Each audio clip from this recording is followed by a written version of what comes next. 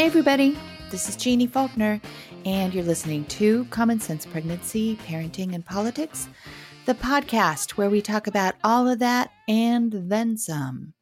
I wrote the book, Common Sense Pregnancy, because I'm a registered nurse who worked in labor and delivery for about 20 years, and I wanted to get the word out that there's more to getting good prenatal and maternal health care than just showing up for your appointments or showing up on the family maternity unit. There needs to be active engagement between healthcare providers and their clients, aka patients, aka the women who contract their services.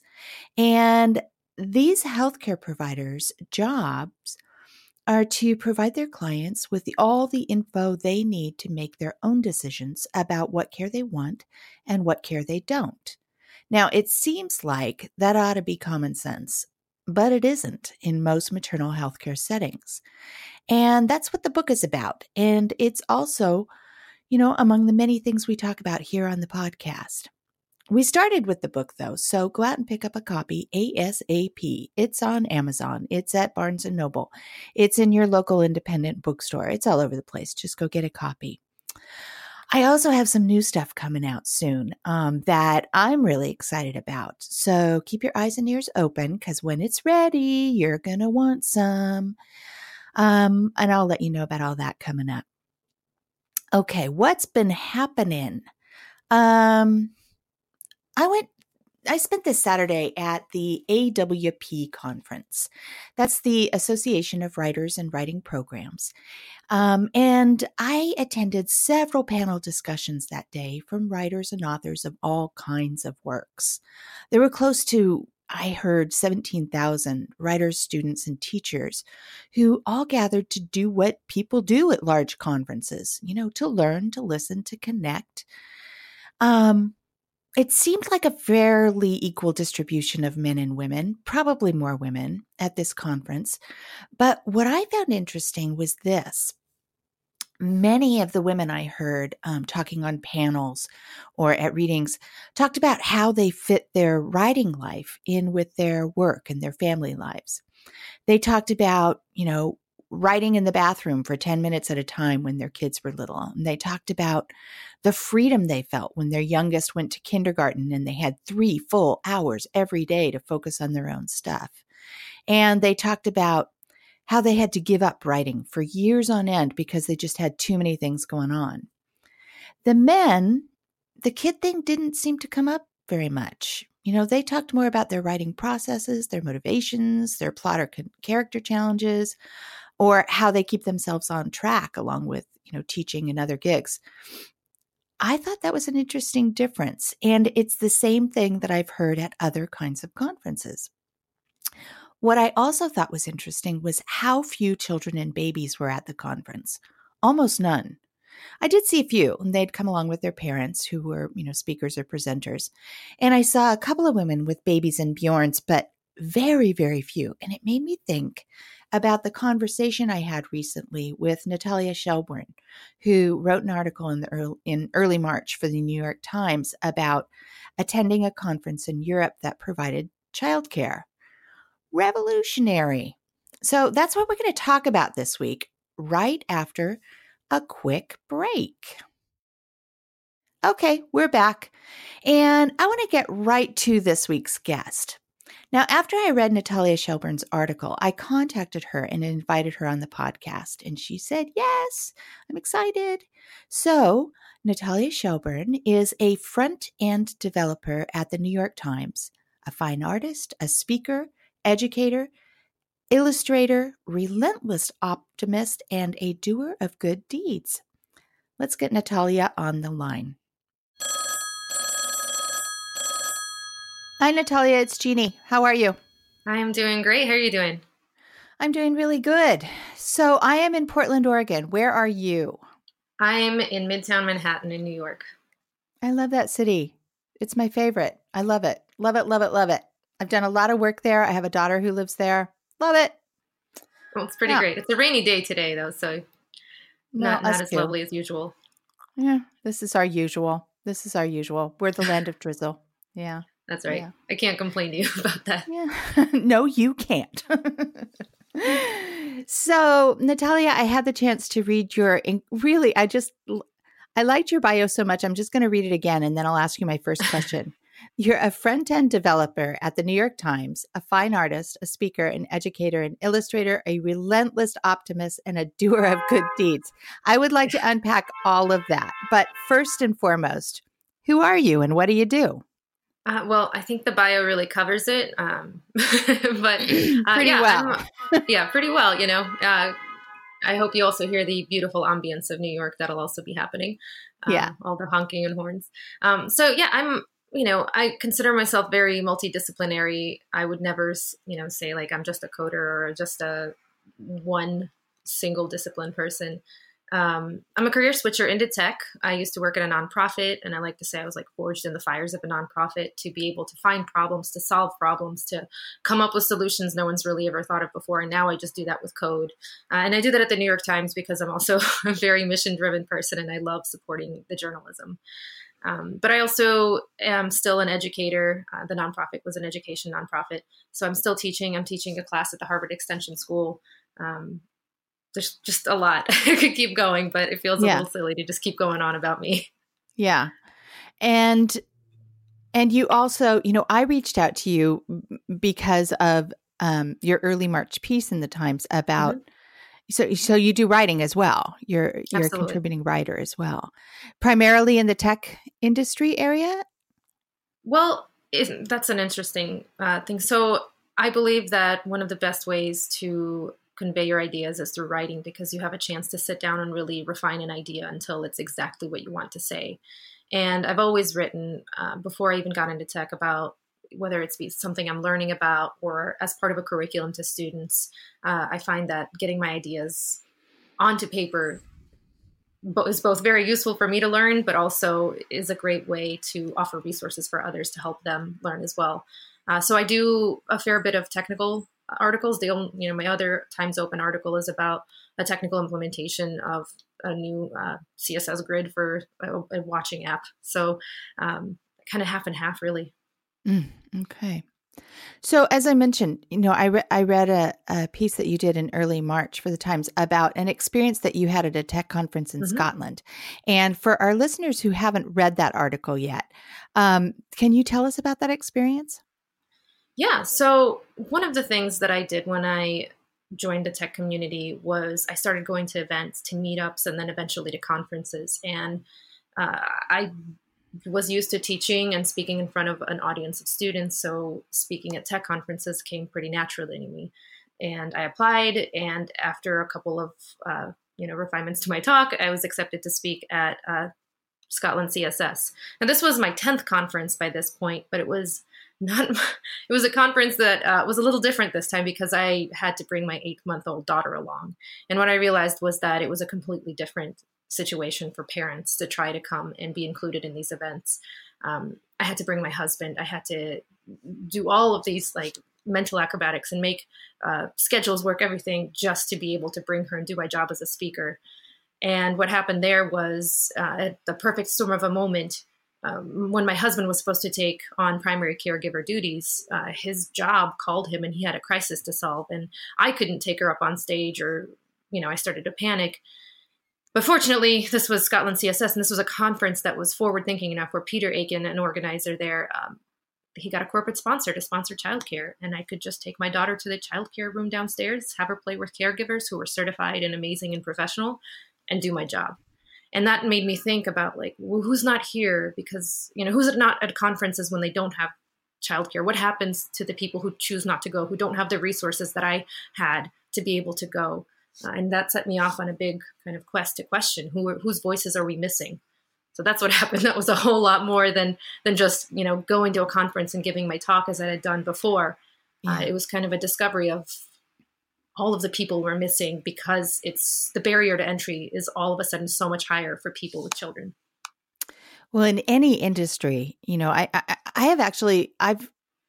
I've worked in, development, and I've worked in the humanitarian sector, and I've worked in the nursing sector for all of my careers. And I have never been to a conference anywhere in the world that provided child care, especially never.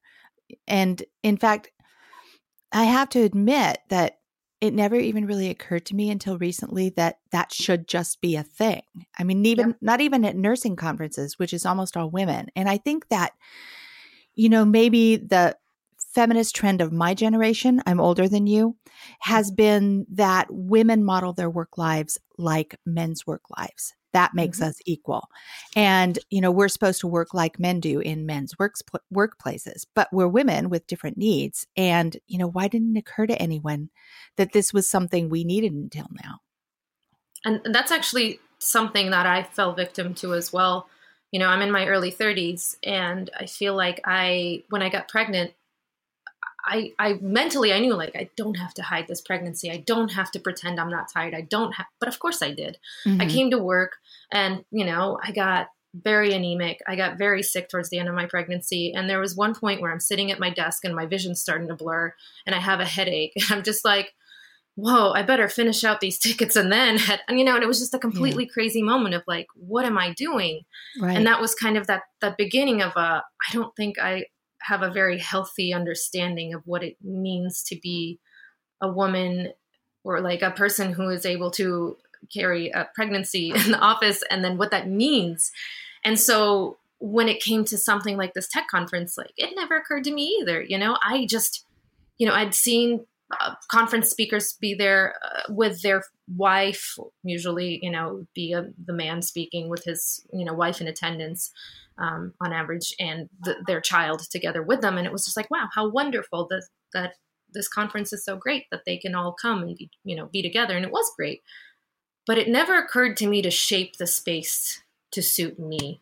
Right. It always felt like I had to change myself to feel included. When Mm-hmm. I was personally, when my body was changing, everything about me was changing. I was becoming a parent.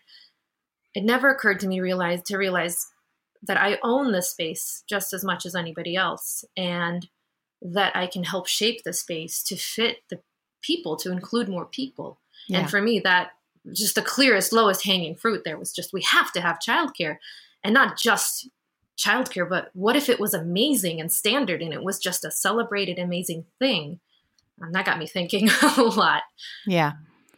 I think that for a lot of women, young women, they have, there was a point in time where my daughters, who are probably about the same age that you are, we were having a conversation where they were talking about how they didn't think that feminism was really relevant anymore. This was Mm. prior to Me Too. This was prior to Time's Up.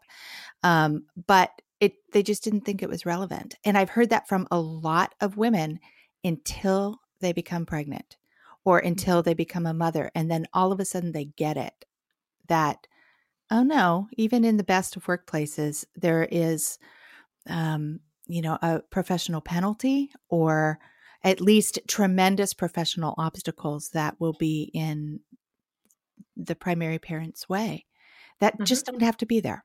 They just don't have to be there. Do you think it's entirely a Absolutely. gender thing? I don't think it's a gender thing at all. Okay.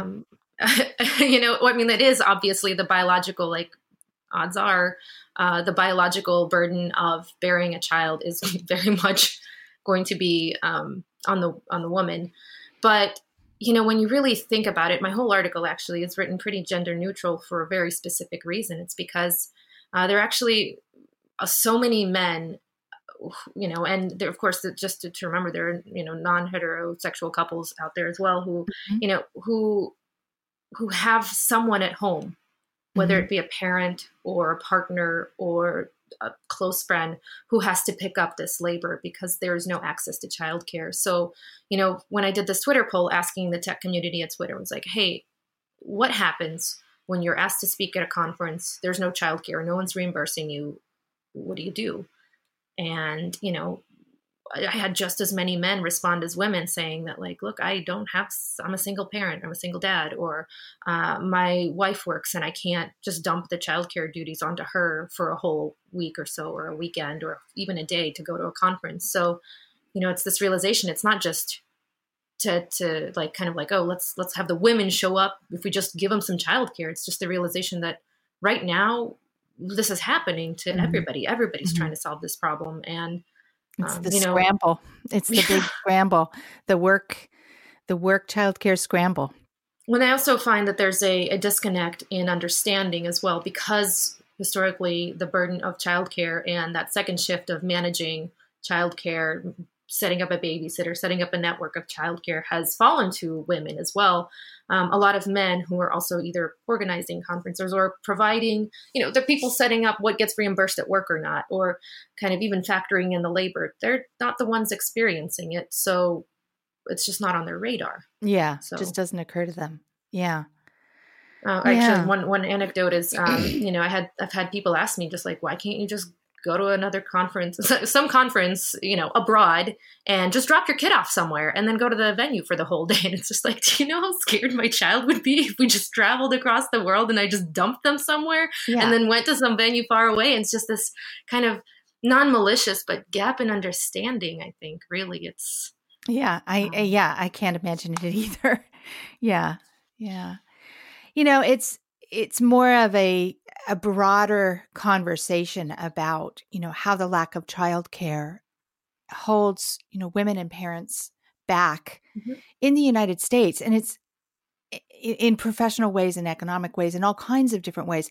And it's really different in other countries where, women are better supported to stay home while their babies are little if they want to share family leave with their partners if they can, if they, to have childcare support once they return to the workplace, just not here in the US. And I am really encouraged right now that with so many women in Congress, this conversation is taking place nationally, and even becoming a significant part of some presidential platforms for 2020.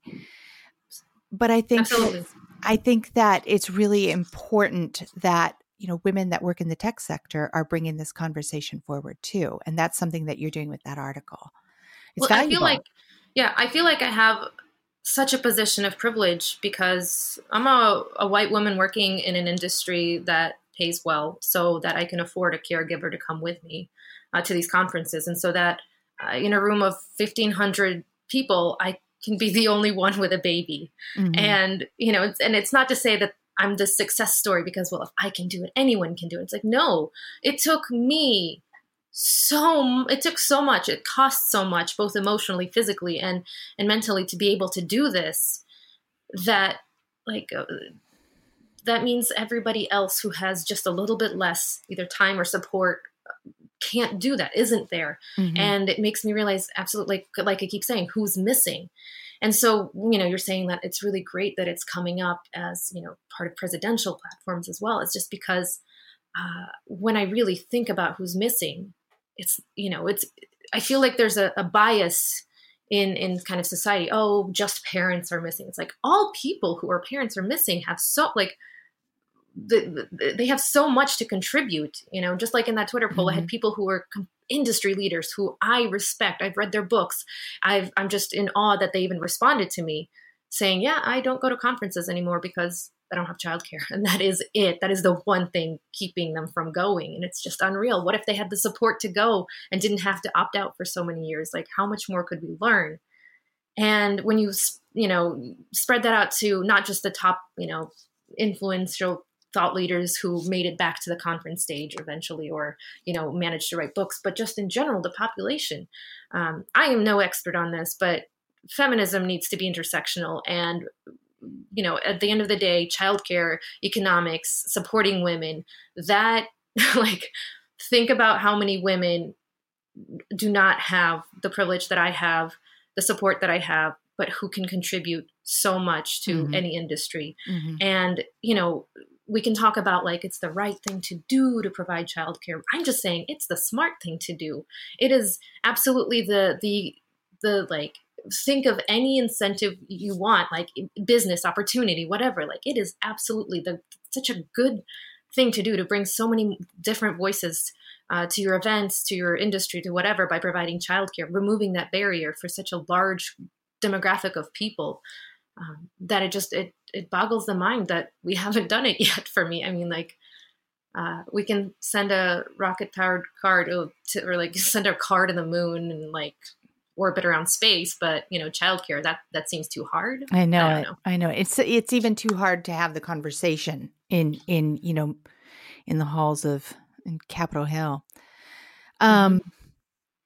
What's the impact been since you wrote that article? What have you heard? I'd love to say that it's been a roar of support from men and women across the world, but it's been a fraction of what the impact is when I write a technical article, because it's one of those, until it's a problem to you, you just don't understand. Right. And I'm guilty as well. Until I had my daughter, I thought I understood, or I thought I knew what it meant, and of course I didn't. No. And so, the response has been great from actually 100% of women who've responded have been wonderful. There are a couple of champions of the status quo telling me I'm entitled, and I'm just like, you lack imagination and you bore me. Stop responding to me. Yeah. Do not engage there. Yeah. But the response has really been great. But what I think the most important thing has been is my desire to reach corporate sponsors and connect them with conference organizers. Because one thing I don't want to do is burden the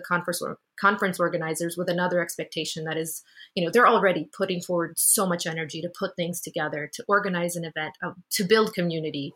And, especially in the US, childcare is really hard to figure out for everyone, including at an event. You've got all this liability and, insurance questions, et cetera.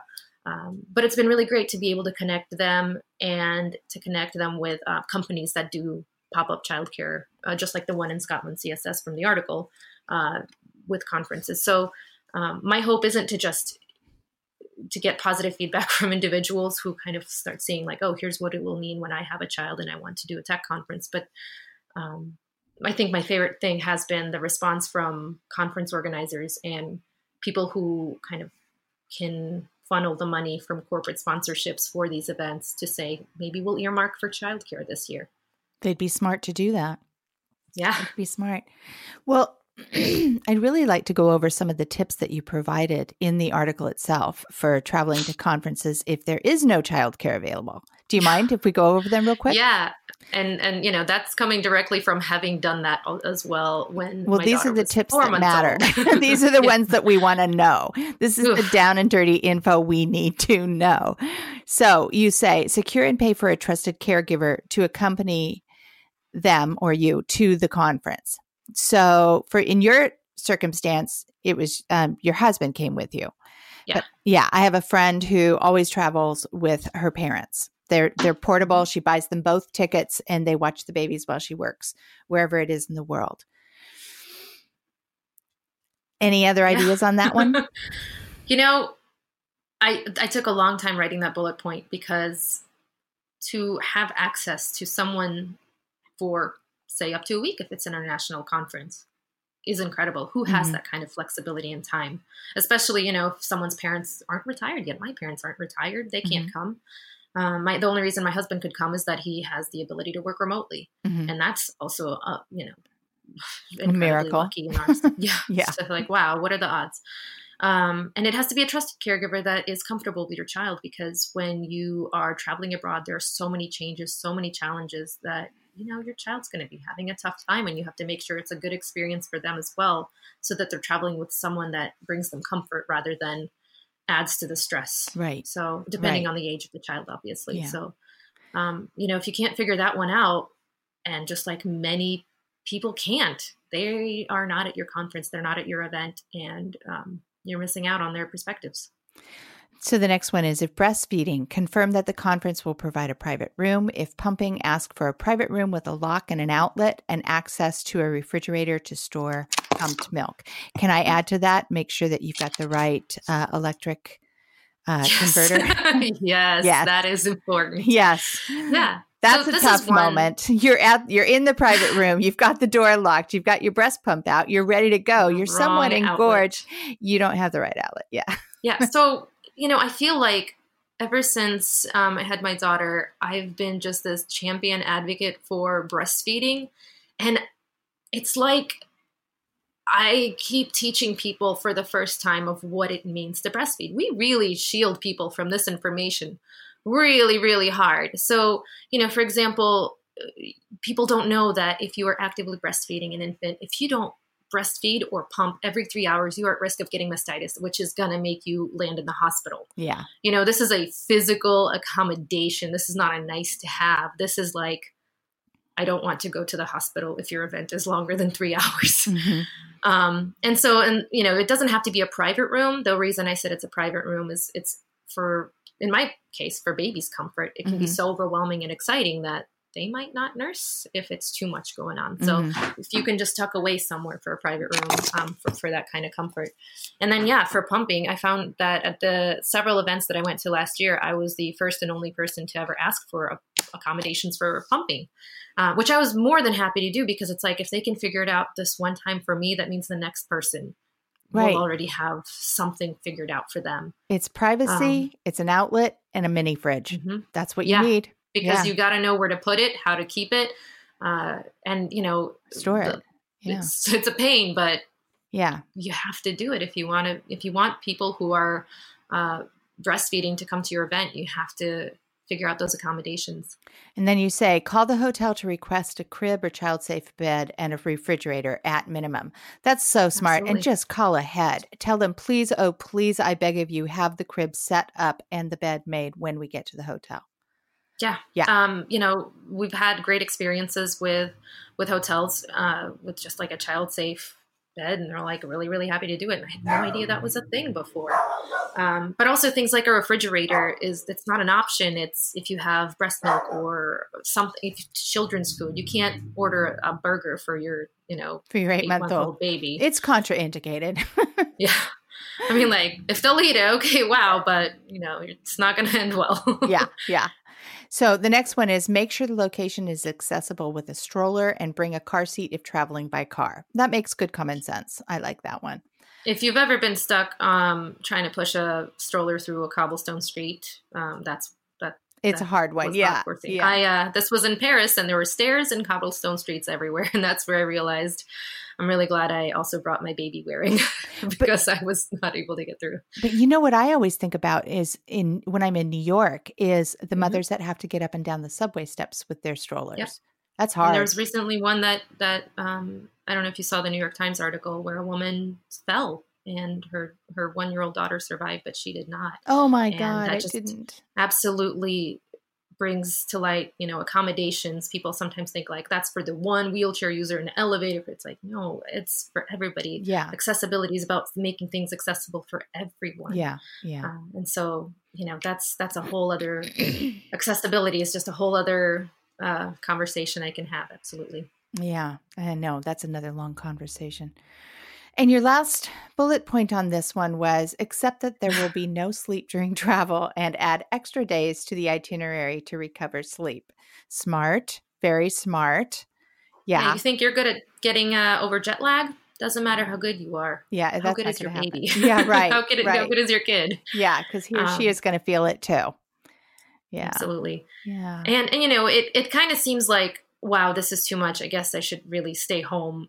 But it at the same time, I'm coming back and saying like, it was absolutely worth it for me to do all of those travels, all of those trips, and to do these events because not only were they wonderful for me, but they were really wonderful for my daughter as well. Yeah. Every single time we would take her on a trip, I swear I could see a little mental leap from all the new sights and sounds and food and just new people and things to discover. And that if you are able to right now to overcome the great obstacles ahead and, get a trusted caregiver and do all these things, it's actually remarkably wonderful to attend these events. And after every single one, I'm exhausted, but I'm so happy that I did it. Mm-hmm. But I wish it was not only easier, but I wish it was better. And that's, I guess, kind of the conversation I want to shift it to. I could do all of this preparing individuals for the hard ordeal ahead.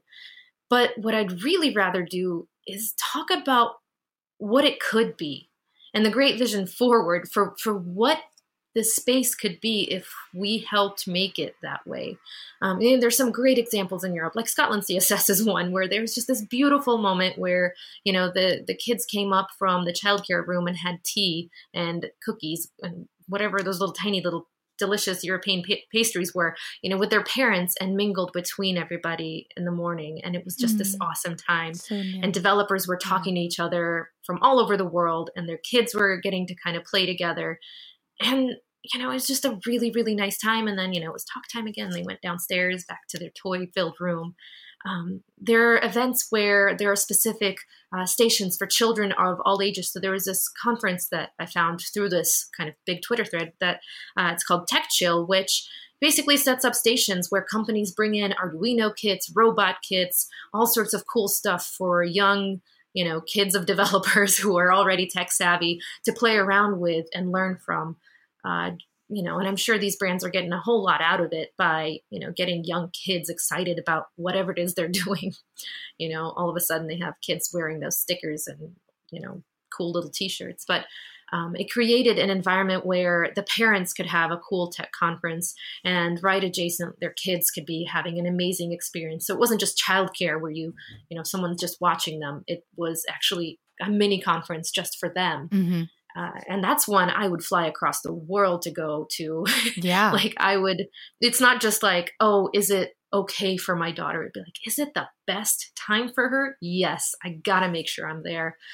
And that's really kind of that kind of opportunity. I hope that corporate sponsors start seeing that, we got a lot of tech savvy kids growing up whose parents would be super happy to go to a conference and learn all about their brand if they provided these things instead of another t-shirt you don't need or another grocery bag. Yeah. Yeah. Another tote bag that you're just going to throw away. And, that's a model that could translate to conferences in every industry. I mean, what if, I went to a development conference somewhere and they had a children's development conference going on at the same time? My kids could come there. What if I went to a, nursing conference somewhere and they had some other thing going on there for the kids of nurses? It's a brilliant enriching model. Opportunities for children are, people say like it's impossible, but when I worked at my nonprofit, I ran Art on a Saturdays and art events for kids. And, they're honestly, I started 4 summer camps that are still going. Mm-hmm. So I'm not just kind of saying, well, someone should do this thing. I did do this thing. I did organize events for kids. And I know how absolutely possible it is to build these things. It just, it just takes work and money. I mean, just like anything else.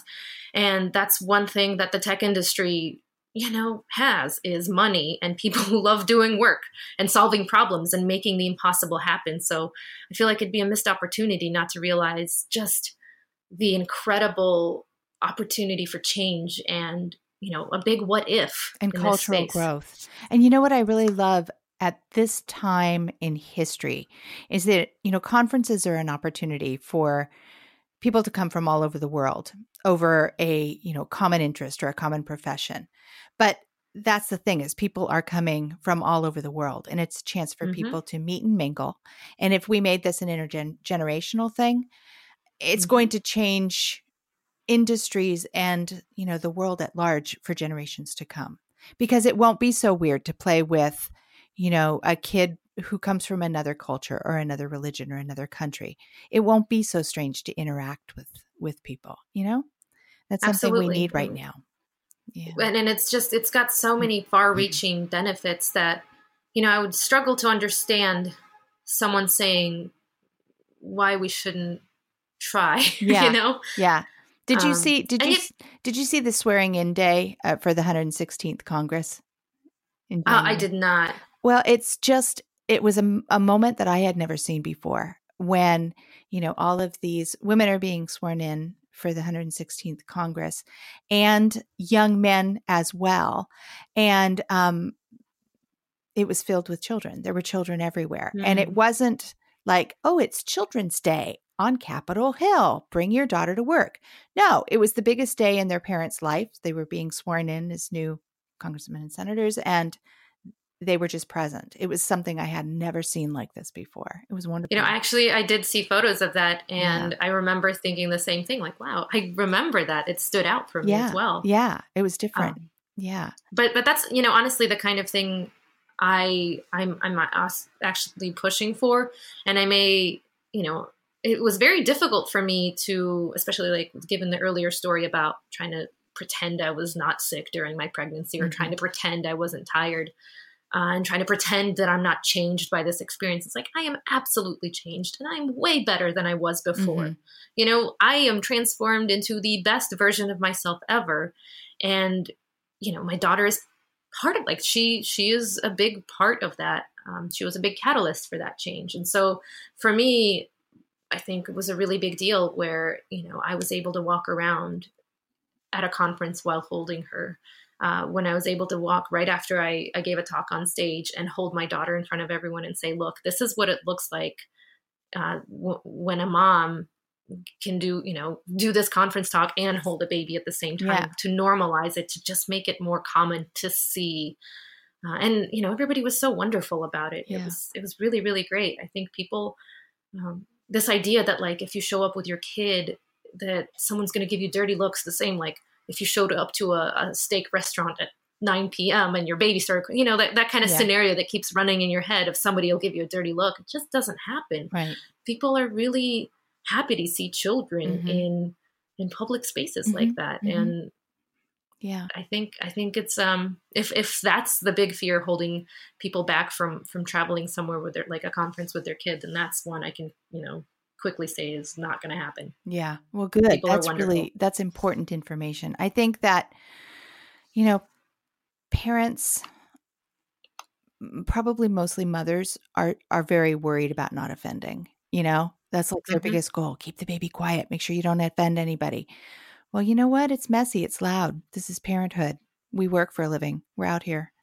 We're doing it. Well, absolutely. And I think, a lifetime of social conditioning to be smaller, to excuse the actions of others, to minimize one of our primary occupations. Yeah. Yeah. And and not only that, I mean, like it's definitely a people please. Like we've been encouraged to be people pleasers our whole lives and to avoid conflict. But, I was so ready to just, I've been waiting for this big confrontation for someone to tell me to stop breastfeeding in public or do this or that. I've been just waiting, so ready with a script in mind, and it hasn't happened.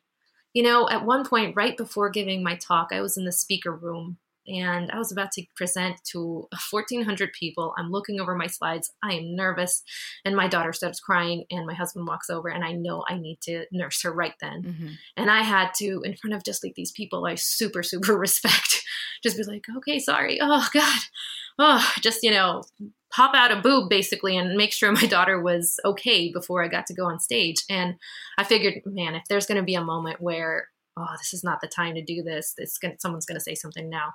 And all I got was a thumbs up from someone saying, you're doing great. Like, this is amazing. You're amazing. And I was just like, that means a lot. Thank you for saying that. But I kind of wish I didn't have to do this right now just for my own personal sake. But people have been really wonderful. There is no confrontation.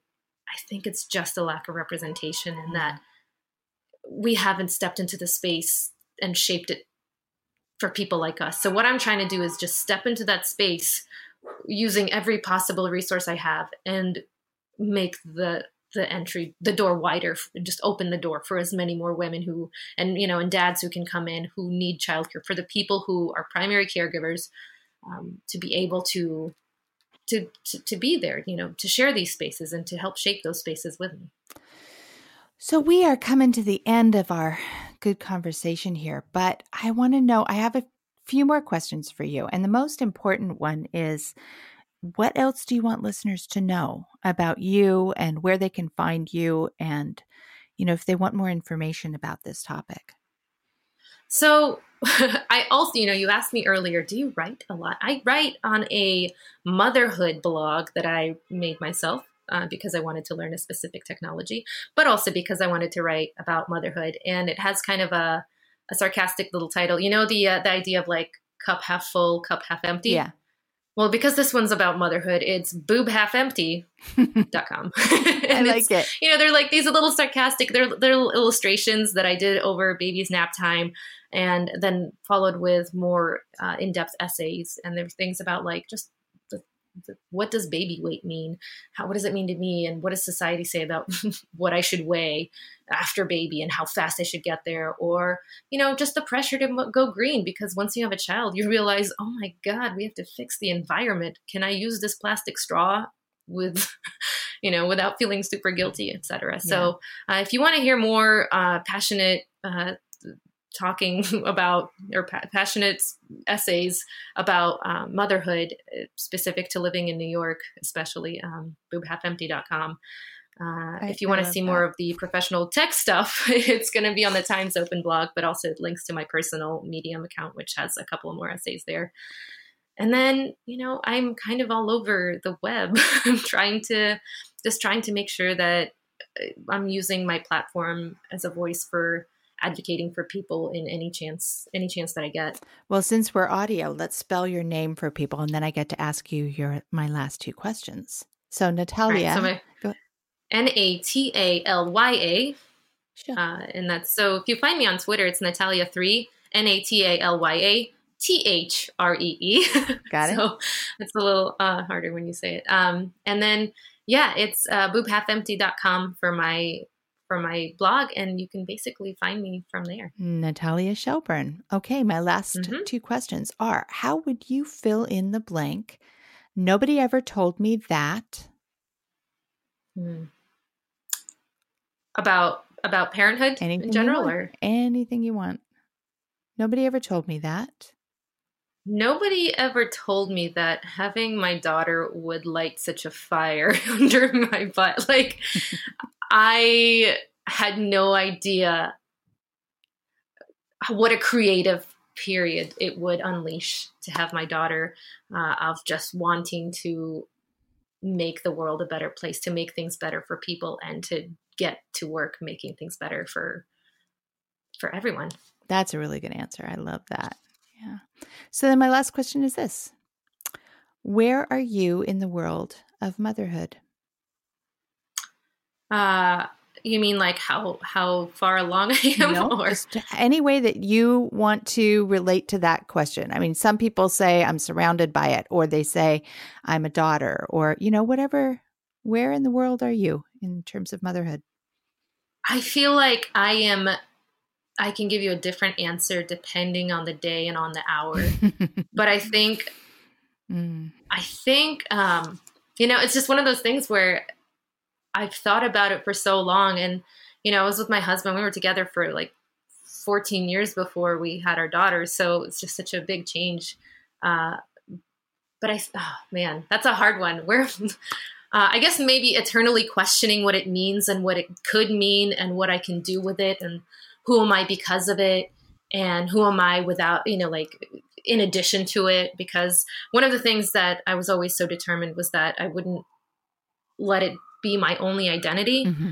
But I'm also starting to realize it's also a very powerful identity to draw upon, to draw from. Mm-hmm. So I think motherhood's my secret weapon. I don't know, really. Maybe that's a hard one. I'm going to be thinking about that for a while. I like that answer, though, that motherhood is your secret weapon. I love that. Yeah. I mean, it's like this well of strength, resilience, patience, and I'm constantly practicing all those skills in motherhood. So it kind of sharpens me for getting out there and getting making things better, building things, doing the work. I'm glad that you're in the space doing it. Thank you. This has been a fun conversation, Natalia. I've really, really enjoyed it. This is lovely. You and I are no doubt going to talk again down the road. That would be really great. Okay. Bye-bye. All right. Bye. Mama said there'll be days like this. There'll be days like this. Mama said, Mama said, Mama said, Mama said. That's it for this week, folks. Our guest today was Natalia Shelburne, and you can learn more about her at boobhalfempty.com. You can learn more about me at jeannefaulkner.com. And yes, I'll spell it again. JeanneFaulkner.com. Tweet me at Jeanne Faulkner. Instagram us, find us on Facebook, and send me your questions and ideas over at jeannefaulkner.com. And if you're in Portland and you want to get in on some of the writing workshops we're doing, just follow that link on my website and sign yourself up. Common Sense Pregnancy, Parenting, and Politics is produced by Alex Ward at Sounds Like Pictures Studios. Thanks for listening, everybody, and we'll talk again next week. Are you a new, expectant, or aspiring mom? The Pure Nurture podcast is for moms just like you looking for information and inspiration to create a healthy new life for yourself and your growing baby. I'm Christy Rodriguez, and I'm the host of the Pure Nurture podcast. On the show, I share interviews with experts, educators, and moms who focus on a natural, holistic, mind-body approach to pregnancy, birth, and postpartum health. Join us today at purenurture.com/podcast.